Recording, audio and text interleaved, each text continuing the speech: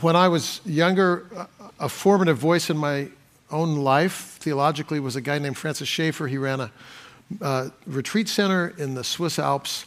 And one of the things that he said that I thought was quite profound was the world in which we live is, and this is his word now, a uniformity of cause and effect in an open system. And then he goes on to explain how believing that can make us people of peace. And I open with that moment and that articulation because if there's one thing that we as Christ followers can do that would cause the light of Christ to shine in our world more profoundly, it would be this. We'd be people of peace. Less anxiety, just practically speaking. We'd sleep better. We'd be less afraid of the storms that are all around us, politically, economically, geographically, relationally, physically. We could be people of peace.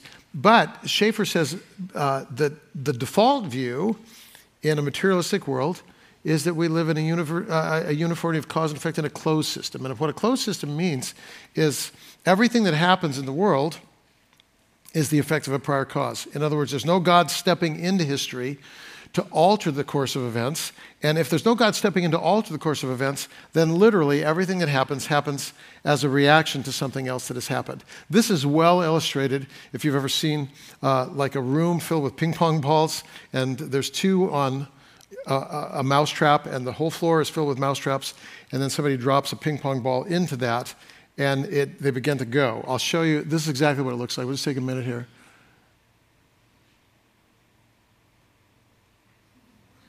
And then, so this is like if you're an atheist, this is how the world works, basically.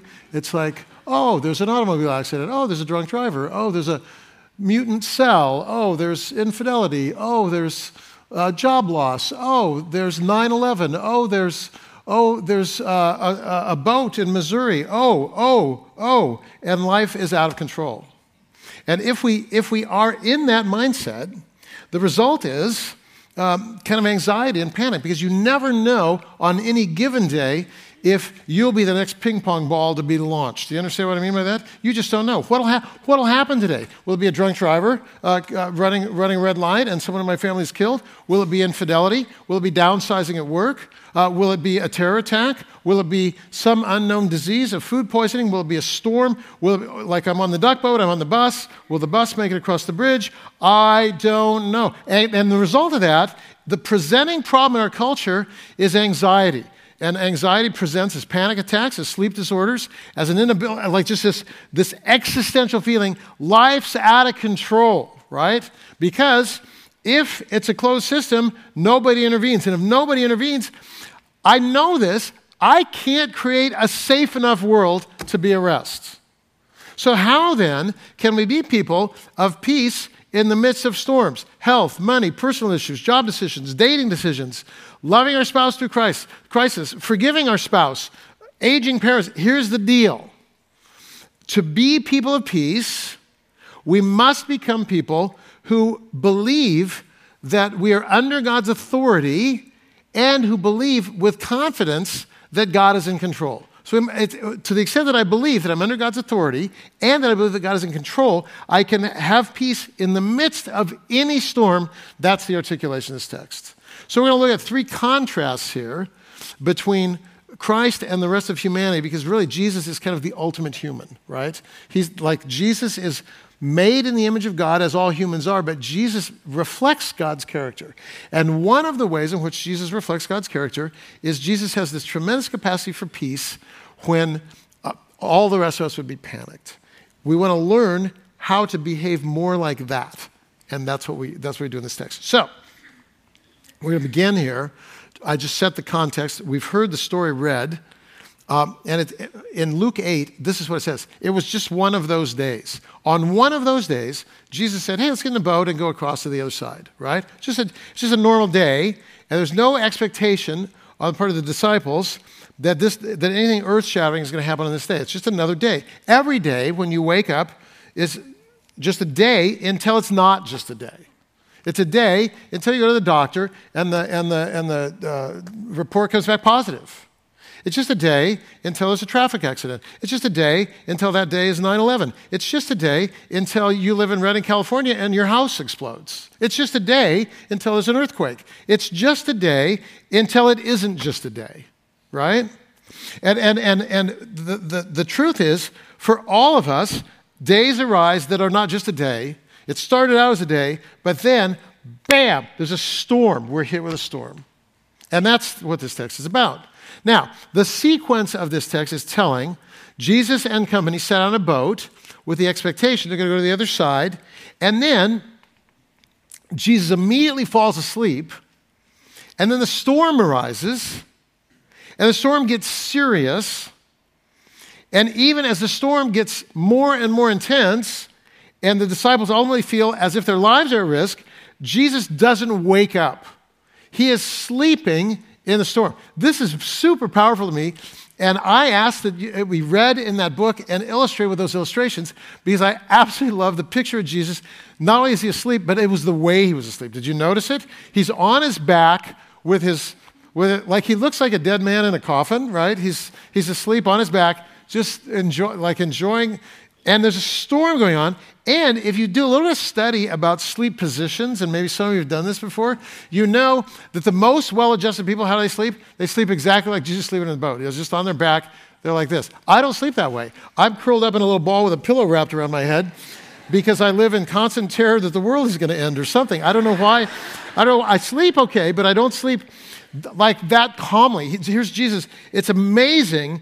And then he doesn't wake up even though this is happening. And then ultimately the disciples, they shake him and they wake him up, right? And so that's the story. And what we see here are contrasts. Here's Jesus and the disciples. And what do we see? Rest versus fear. Authority versus dependency. And finally, confidence versus awe and wonder. And our calling is to, like the goal here this morning is to look at this and say, what simple steps can we take in order that we might become, in a greater measure, people of peace in a very unpeaceful world? How can we do that? So, we need to look at these three contrasts, beginning with Jesus' rest and our fear.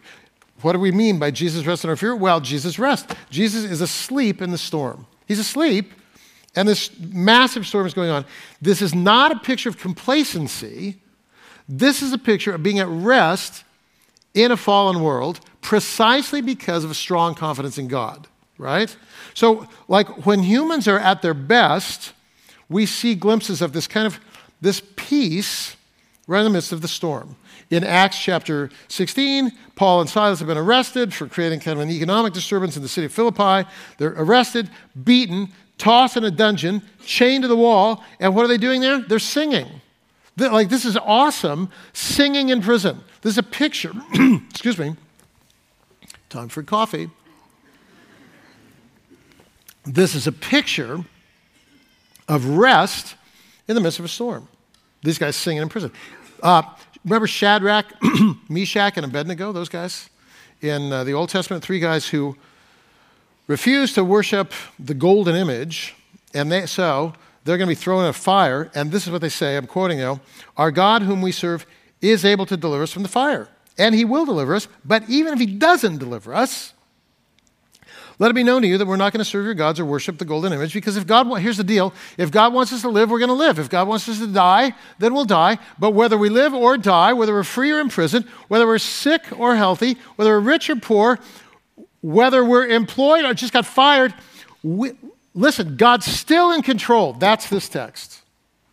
And Jesus then is able to sleep because of this kind of profound existential, at a psychological level, he believes that God's in control of the world. This is good. It's not Pollyanna stuff. It's humans whose trust in God and relationship with God is such that the fruit of believing that God is in control and can intervene in history, the fruit of that, rest. So there's two, under this kind of observation, contrasting Jesus' rest with our fear. Why is Jesus at rest? Two things. Number one, Jesus believes God is sovereign.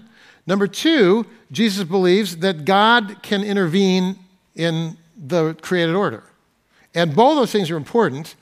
If God were just all-powerful but never intervened, so what, right? But if God could intervene but didn't have the power to do so, again, what? So what?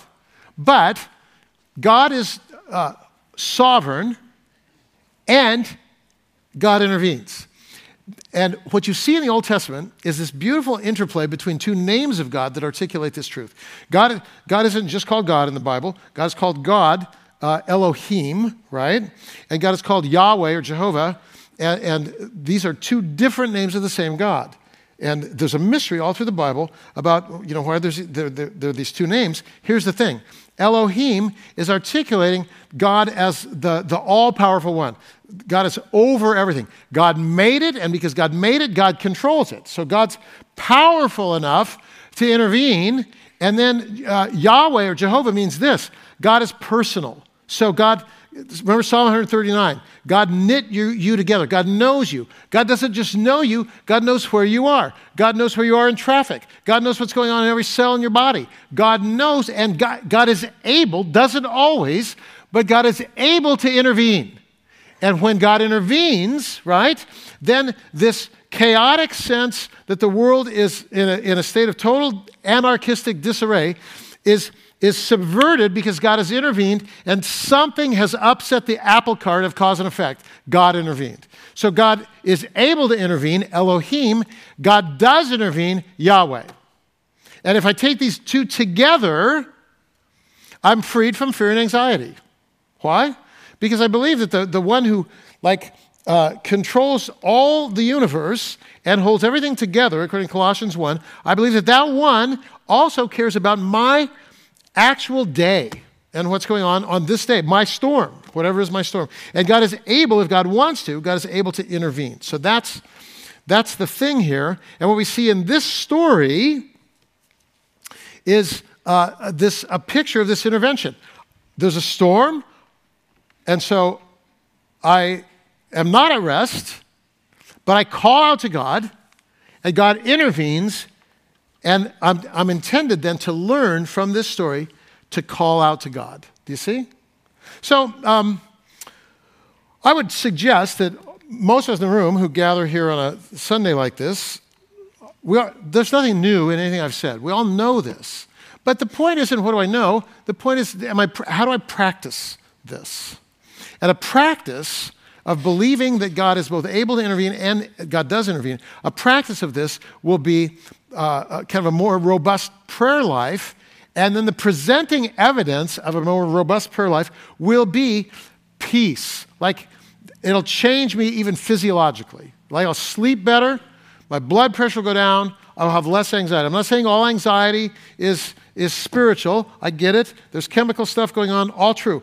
And it's also true that if I have a prayer life that believes that God can intervene, and so I commit my day to God, and when there's a storm, I ask God, the result of that can be this sense, God is able to intervene, and God is in control. And then the result is peace.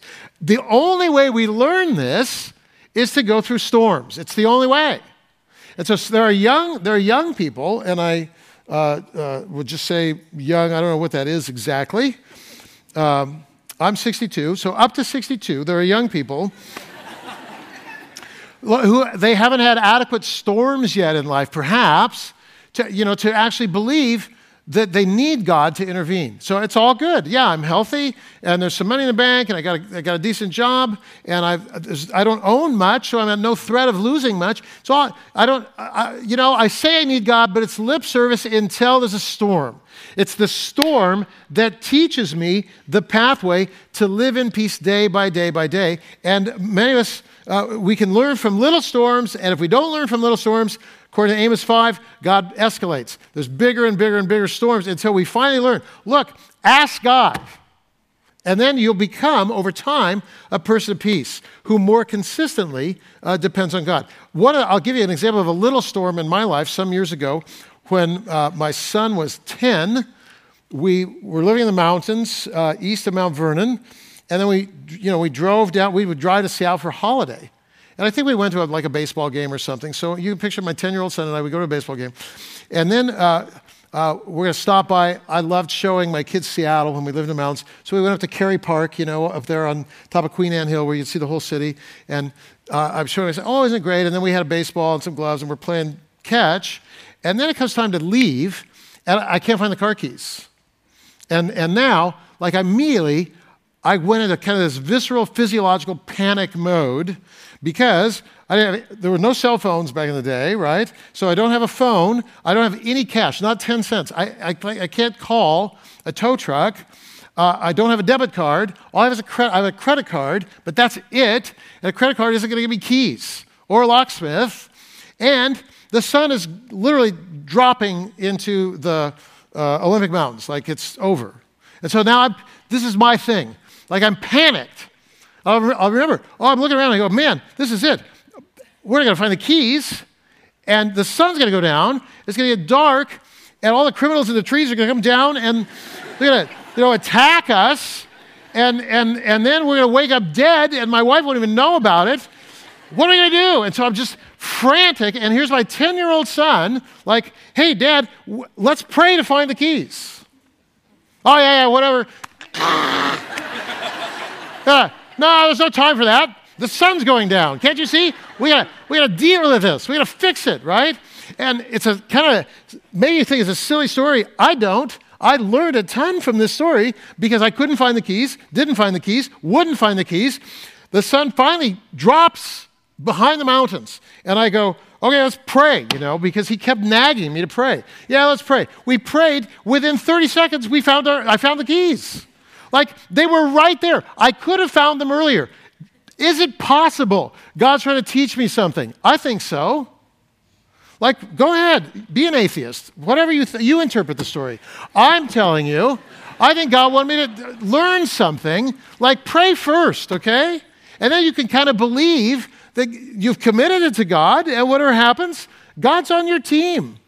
So go ahead and pray. This is the deal. We're afraid. And Jesus isn't. Why?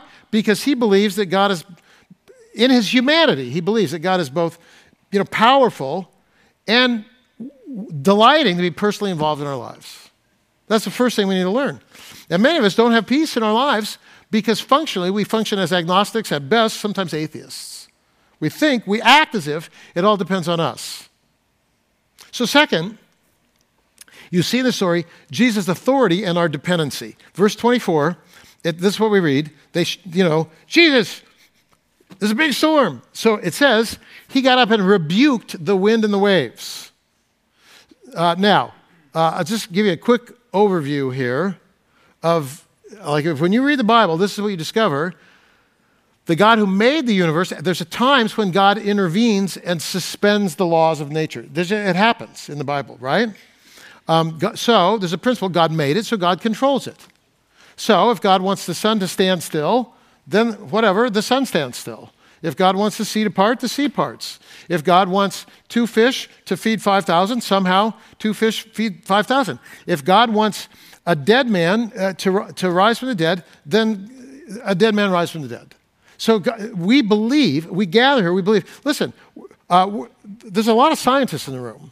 We don't gather like in some mindless way saying, oh no, there are no laws in the universe.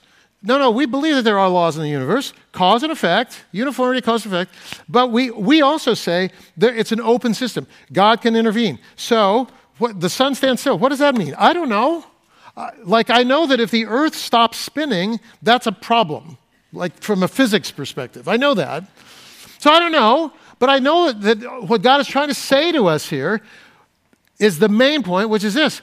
Listen, I intervene. You don't have to know how, but I intervene. That's what God is saying, right? So God made it, God controls it. This is all through the Bible. This was God's point at the end of the book of Job, when God, says to Job, hey, you want to answer my question? Let me ask you some questions. Like, did you make the whale? Did you put the stars in space? Do you make the sun rise every day? Do you make it go down? Do you control the weather? And of course, we know these days, this summer particularly, we don't control the weather. We know it. But God does. This is what we're saying. So what happens here? literally, it says Jesus woke up and rebuked the wind. Now, the word rebuke, epitomeo in the Greek language, interesting. It means to warn in order to prevent damage, or it means to put something in its place. So usually the word rebuke is used vis-a-vis like personal relationships, right? So somebody is like, hey, stop drinking at work. That's a rebuke, right? It's like, it's to warn and to put something in their place. That's the way it works. Now, in this case, Jesus, it's kind of off the map. Okay, yeah, we rebuke each other. We rebuke our pets. Stay, right? But you don't rebuke the weather. None of us do. Stop. No, we don't do that. We can't. But God can. And so Jesus, in his divinity, he stands up and he says to the weather, calm down. And it does. It's crazy. So, what's the point here? The point is, God both can and does intervene, steps into history. God calms storms. Cells are mutating and then they stop mutating. God changes traffic patterns. God, allows, he orders decisions and time in such a way that there are times when we're still here because God intervened. That's just the way it is. God has protected our lives. So, years ago I was involved in a search and rescue event. There was an avalanche up at Snoqualmie Pass, and as we're coming out, we're crossing an avalanche slope that's very unsafe.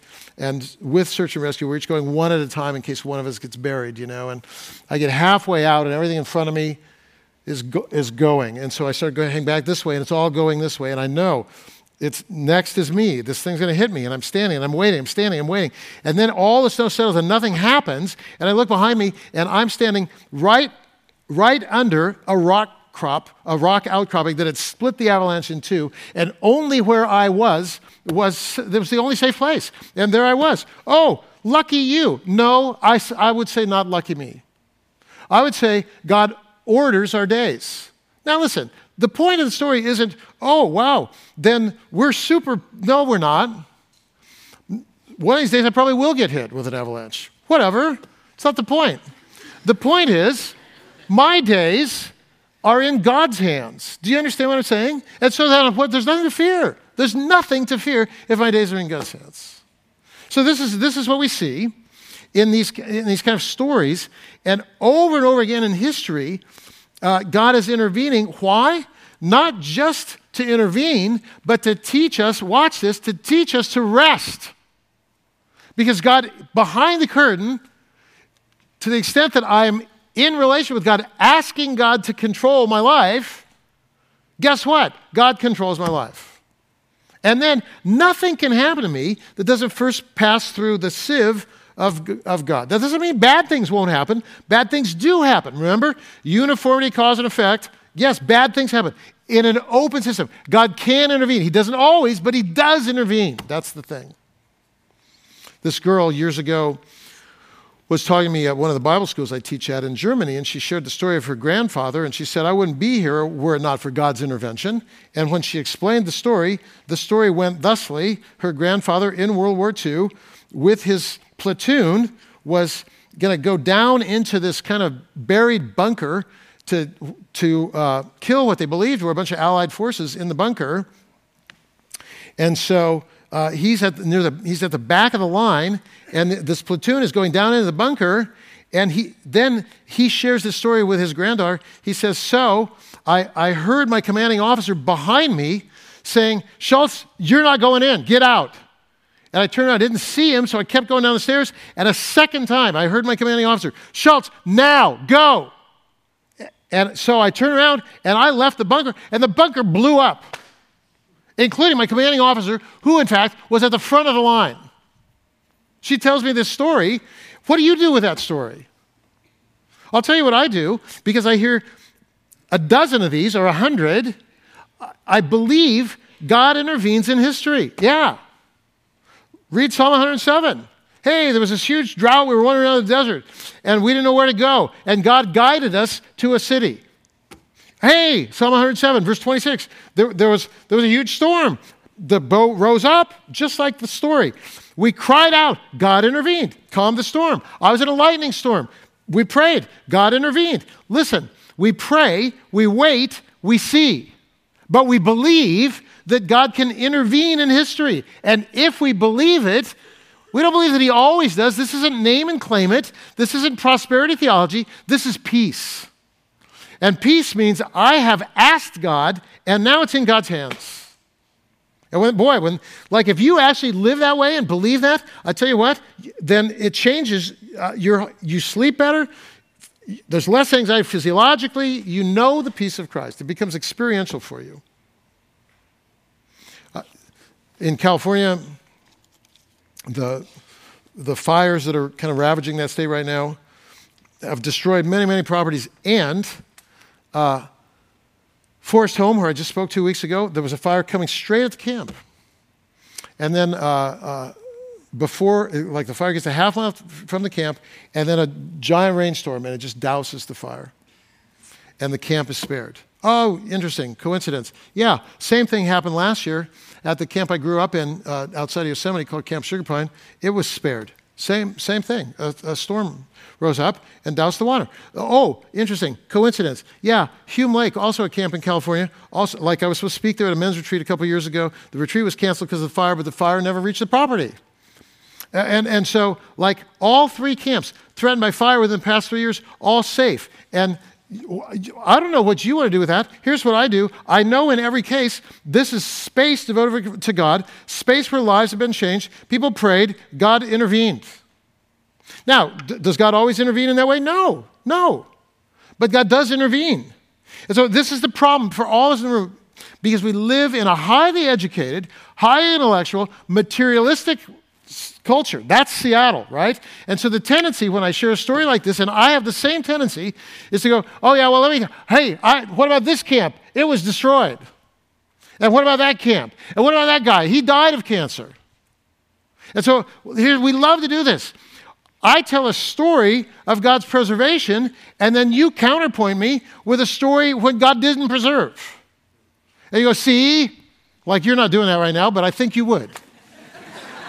See, God doesn't intervene. Look at that. The subtext is, don't be all Pollyanna on me now. And so here's my response to you. Look, does God always intervene? No. But does God intervene? Yes.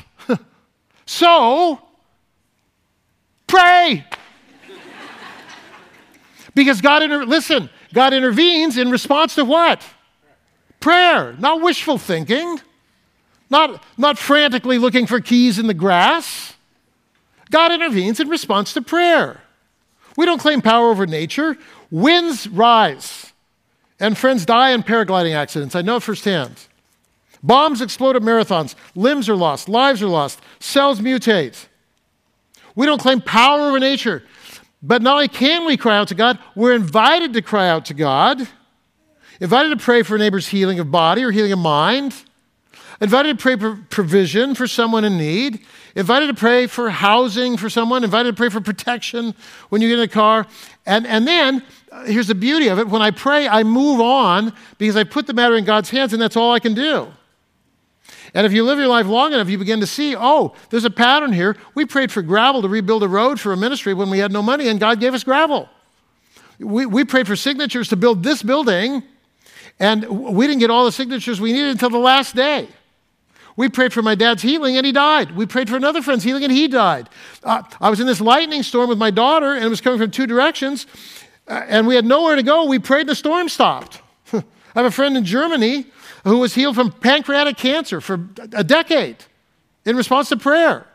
What's the point? Here's the point. Jesus has authority over nature and delights in our calling out to him in the same way that children or grandchildren ask for help. Because children, when they're little, it's so beautiful, they know who they are vis-a-vis their parents. Does this make sense? Like they know it. My daughter from Germany now lives with us again, and her husband, and they were up visiting over the weekend, and my little granddaughter, for whatever reason, loves to play with me, which I love too. So we're hanging out, and we're out on the back deck, and her socks begin coming off of her feet. She has a little place on the sock that marks where the heel is supposed to go, right? Because we all have socks like that probably. And so her socks start coming off her feet, and she just stops, and she goes, my socks need help. She's 2. My socks need help. And I looked at her and I go, yeah, they do. Like the thing needs to come up. And then I waited for her. And then she said, Papa, fix it. Right? Like, and my initial instinct is to say, fix it yourself. You have arms, right? But she had, like, she's not there yet, right? So for her, it's just so natural. When I have a need, I ask someone who has power. So natural. Like, when did we lose that?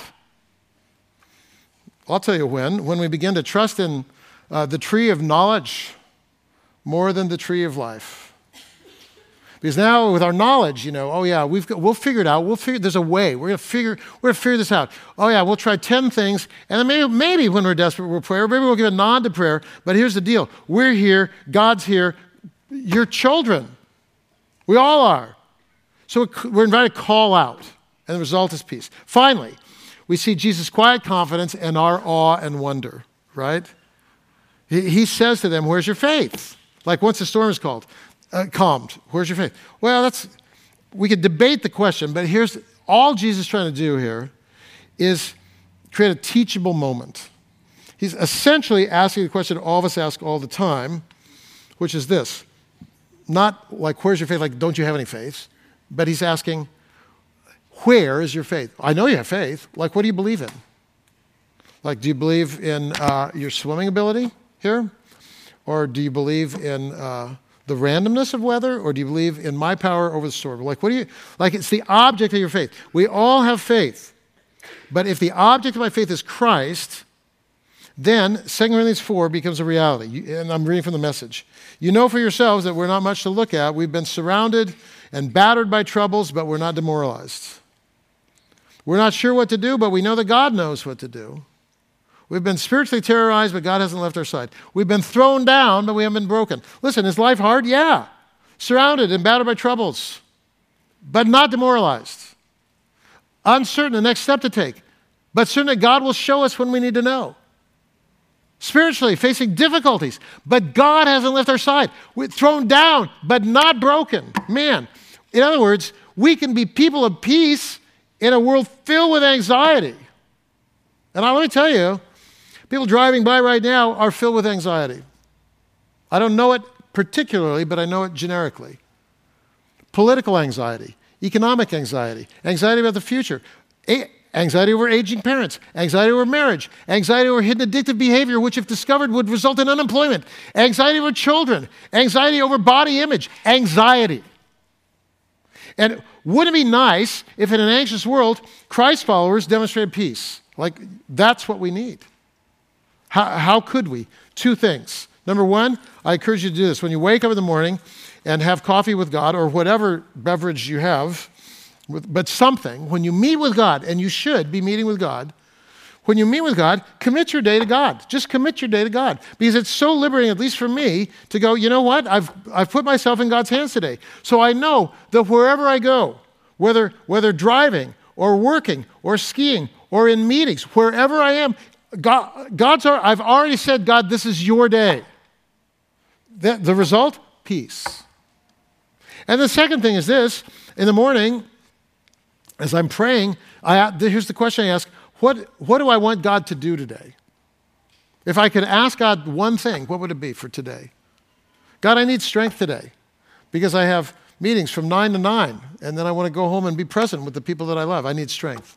Or God, there's a staleness in our marriage. I pray for intimacy. Or God, I'm at a crossroads. I need direction. Or God, I'm afraid of the future. I need peace. What do you want God to do today? Why do I challenge you? Here's why. What did Jesus say? You don't have because you don't work hard enough. Oh, no, that's wrong. You don't have because you don't ask. People of prayer are people of peace. So let's pray. Father, thank you that you invite us in an anxious world to overflow with peace. It's really an incredible gift you're offering us, and yet often we walk right past it. in our fear and anxiety and desire to control the world. Forgive us, Lord. Today, we commit our day to you. All that unfolds from this moment forward, thank you. Nothing comes into our life that doesn't pass through your hands. Thank you. And thank you that when storms arise, you'll be with us. And thank you that when storms arise, we call out to you. You have the power to calm them. Whether you do or not is your prerogative, but you can. So we can rest. May we be people of rest today, wherever we go. And we'll thank you for the fruit of that, praying in Christ's name. Amen.